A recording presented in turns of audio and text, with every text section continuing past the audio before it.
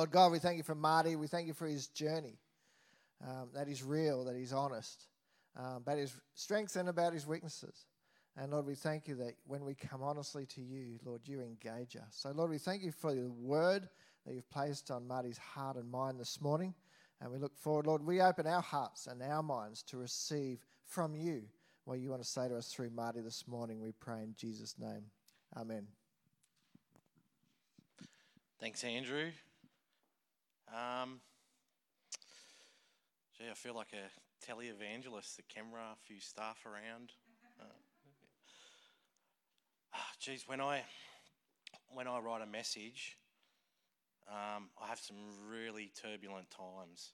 You know, the Lord wrestles with me, he deals with me, you know, we go really deep. So I wrote you all a short story, and I wanted to start with this. There once was a builder named Barry who had a business building the finest houses all over the Central Coast. Barry's best employee and lifetime friend Sam worked for Barry and his business for over 30 years. The day came when Barry retired and handed over his business to his son Jason. Before Barry retired, he shook Sam's hand and thanked him for his loyalty and all the hard work over the years. They reminisced on some of the beautiful houses they'd built over the years, and Barry promised Sam that Jason would look after him and that he would receive a nice bonus when it was time for him to retire in a few years. Business continued as usual, and a few years later, Sam told Jason that he was ready to retire. Jason acknowledged the bonus that his father had promised. He would need Sam to build one more house so that he could get the bonus together. Sam told him, "I don't want to build another house. It's time for me to retire." Jason made it clear to Sam that if he didn't build the house, he could not afford to give Sam the bonus. Resentfully, Sam agreed to build one more house. On the first day of building the house, Sam became extremely resentful that Jason did not manage his father's business properly and didn't have his bonus ready like agreed. To make things worse, the house was to be built on a beautiful waterfront property that Sam would never be able to afford to retire on. So Sam came up with a plan to kill two birds with one stone. He would cut corners and the costs of the building materials, pocketing the retirement bonus that he deserved and leaving Jason with all sorts of headaches for the business down the track. And so he did. Sam cut corners on the foundations of the house that couldn't be seen. He also used his building connections to get cheap building materials, and he pocketed the profit. When the house was finished, Jason asked Sam to meet him at the house to go over a few things. He sounded concerned. As the two men stood on the balcony, Sam defensively said to Jason, "What's the problem?"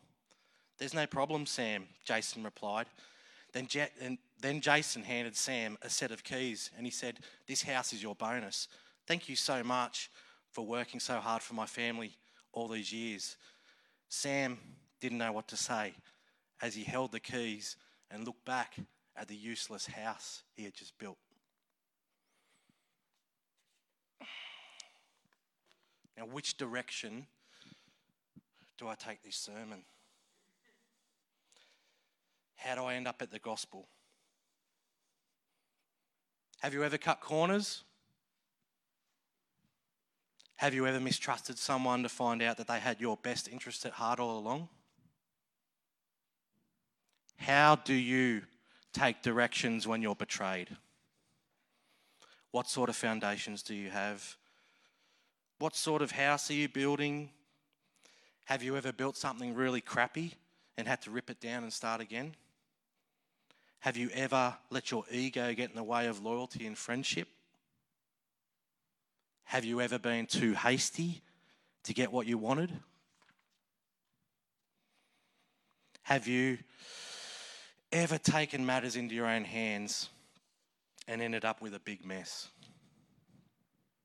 The list goes on and on. But I think this is what I'm going to run with. Do you get your worth from your performance? Do you get your worth from your performance? Let's have a quick look at the performance of some of the biblical greats. Noah obeyed and laboured for God to the point of humiliation. Everyone thought he was a madman. Gary talked about him last week. A life of faithfulness, all that hard work.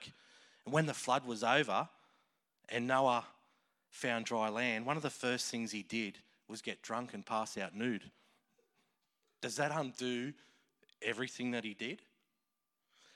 Abraham, a friend of God, the father of the faith, was promised a son, but he jumped the gun.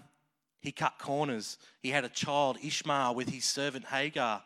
And then Sarah had a child, Isaac, as promised, and then kicks Hagar and Ishmael out of the house. Moses, a great man of God, had a filthy temper. He killed a man. David, anointed by God to be one of the greatest kings on earth, has an affair with Bathsheba, kills her husband Uriah to cover up the pregnancy, and then keeps her for himself. Paul, as we know, killed followers of Christ before writing most of the New Testament. Scandalous stuff. Poor performance by some of the people who are the closest to God anyone has ever been through history. Don't you love how God didn't keep the juicy details of the sin of his elect out of the Bible? I've been the cause of scandalous things in my life. That will never disqualify me for being used for the kingdom of God. Sometimes I worry that I'm not good enough. Of course I'm good enough. If God can use all those misfits and rejects in the Bible to conquer nations, what's he going to do with me? At the end of the day, it's not about my performance. It's about Christ's performance. So if it's about Christ's performance and not mine, why do I sometimes get in this posture where I feel like I'm owed something? Let's have a look at this. Jess is going to read a parable for us. Jesus tells a great parable, and depending on my attitude, my perception can change of this. Jess, if you could read the parable of the workers of the vineyard, Matthew 20:1-16.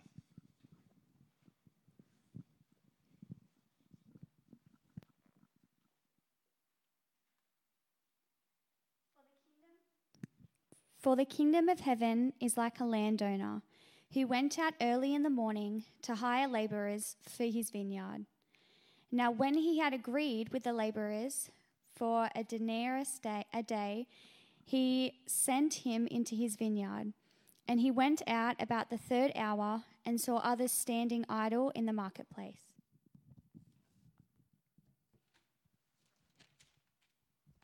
And he said to them, "You also go into the vineyard, and whatever is right I will give you." So they went.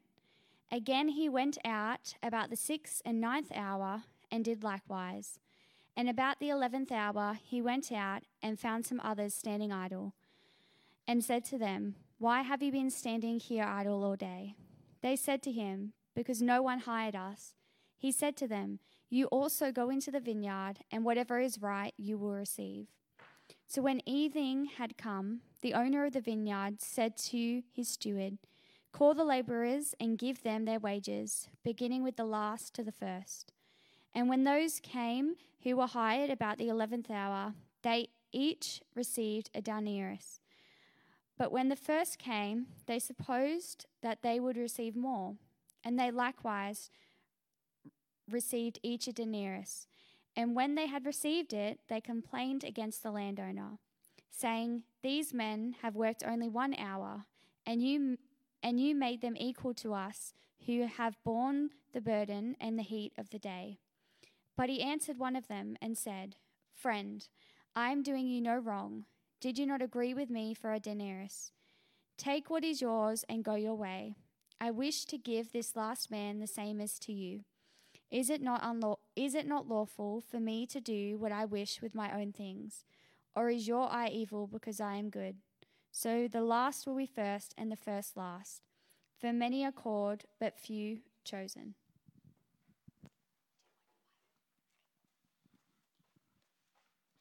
Thanks, Jess.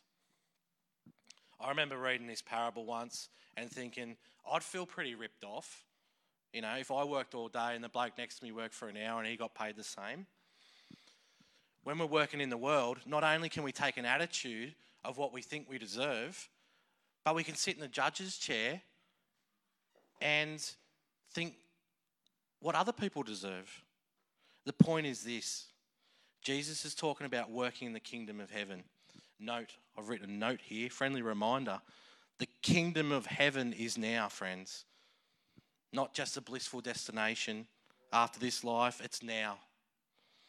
When we are in his vineyard, we don't look at the person next to us and think, they're working harder than me, they deserve more blessing, they deserve more favour, they deserve more pay.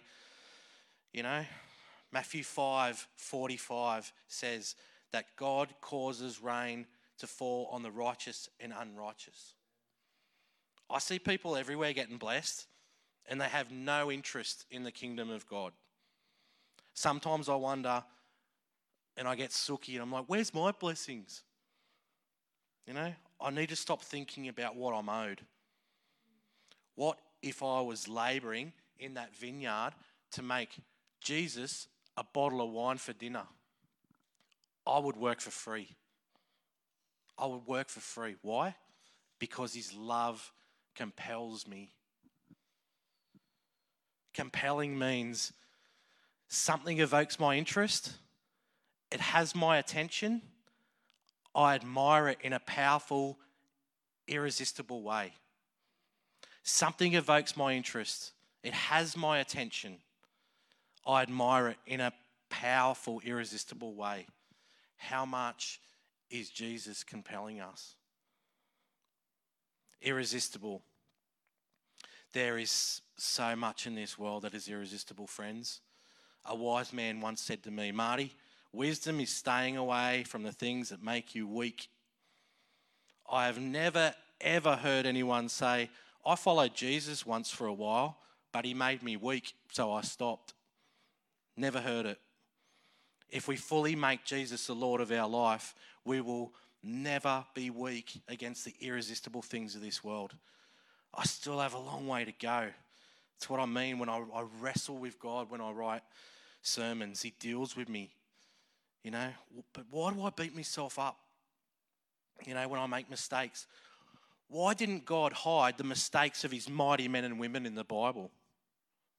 Why do I want to hide my mistakes instead of bringing them out into the light so they can be dealt with? What am I afraid of? That people will find out that I'm not perfect? That they'll realise that I'm human just like they are? God is always working on me. He doesn't give up on me because my performance is weak in certain areas of my life. I've been going through some stuff lately and I've got this written on my mirror at home. Fear tolerated is faith contaminated. Fear tolerated is faith contaminated. Sometimes I can fall into the trap. I measure my worth from my works. That's religion. That's religion. We're not called to religion. It's all about falling in love with Jesus. And when we have a strong relationship with him, we are compelled. We function out of a different space. We take a different posture to release and receive good things from him. We release the not so good and we receive his goodness. We have a different outlook. We have a different attitude. We are looking through his eyes. We can hear through his ears. Let me tell you something, kids. I'm a recovered drug addict. I've had it all. I've tried it all. And there is no high like the Most High. There is no high like the Most High. I promise you. I promise you that. It's a guarantee. I need to focus on his performance. I need to take the focus off me and put it back onto him. Jesus lived the perfect sinless life. All the glory, honor, and riches, they're his. They're not mine. He invites me into his inheritance. It has nothing to do with my performance and everything to do with his performance. Like the story I shared with you, the father and the son had an amazing plan for Sam. He just needed to trust them till the end. God has a great plan for you and me. 1 Corinthians 2:9 says, "However, as it is written, what no eye has seen and no ear has heard, and what no human mind has conceived, the things that God prepared for those who love him." Translation, you can't comprehend the wonderful things that God has planned for you. How was Sam supposed to know what Barry and Jason had in store for him? He couldn't have known. But maybe if he would have heard something through the grapevine if his faith and trust had been dwelling in God's vineyard. Maybe he would have had a sense that something good was going to happen. Maybe he wouldn't have cared because the presence of the Lord was enough.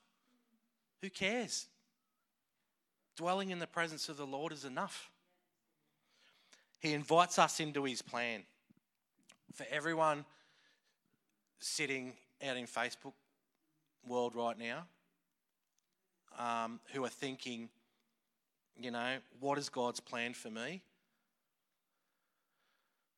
I'm about to tell you. I'm about to tell you the plan.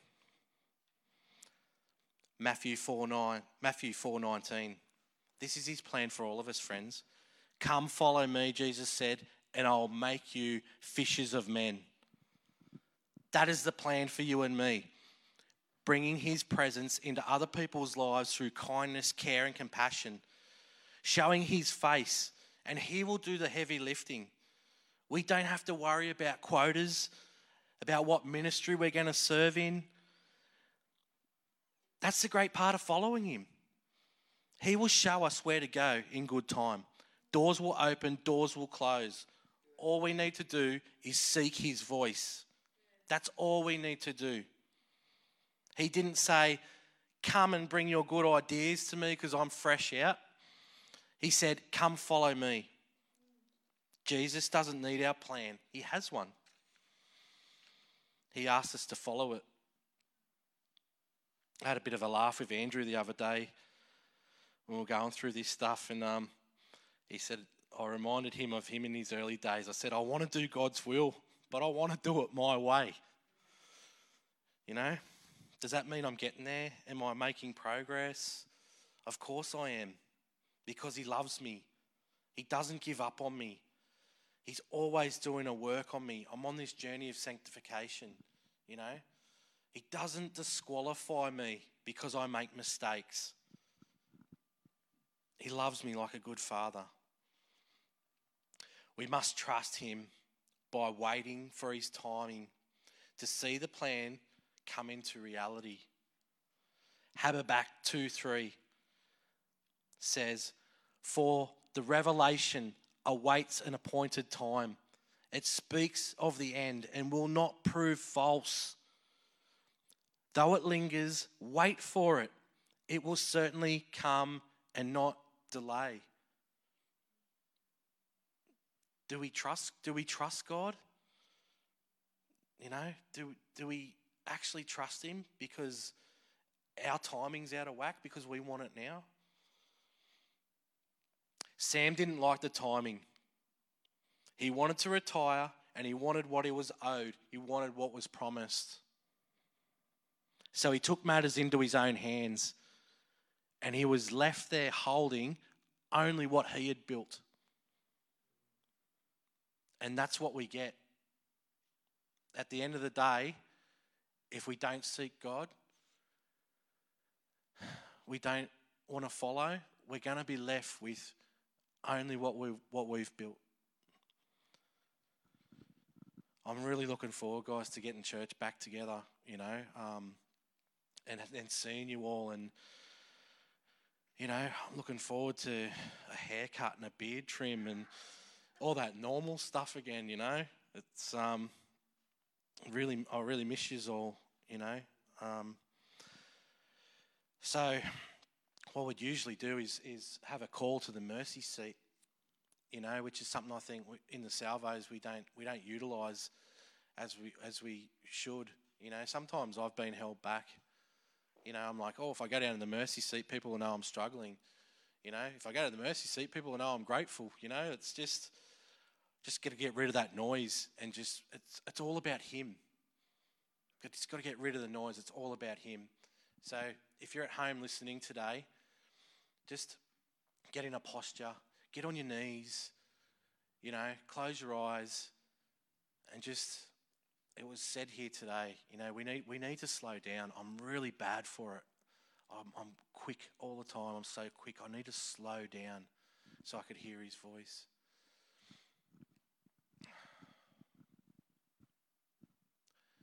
So let's pray. Heavenly Father, help us to focus on your performance. You did it all for us.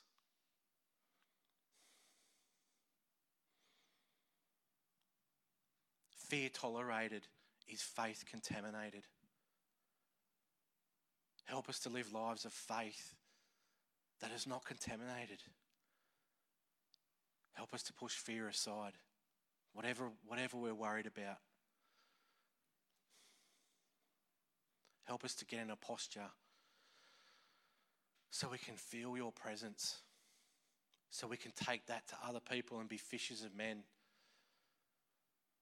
And just in, horrible times, we can show kindness, love and mercy to people. Show your face. It's not us, it's you. It's you working through us, Lord.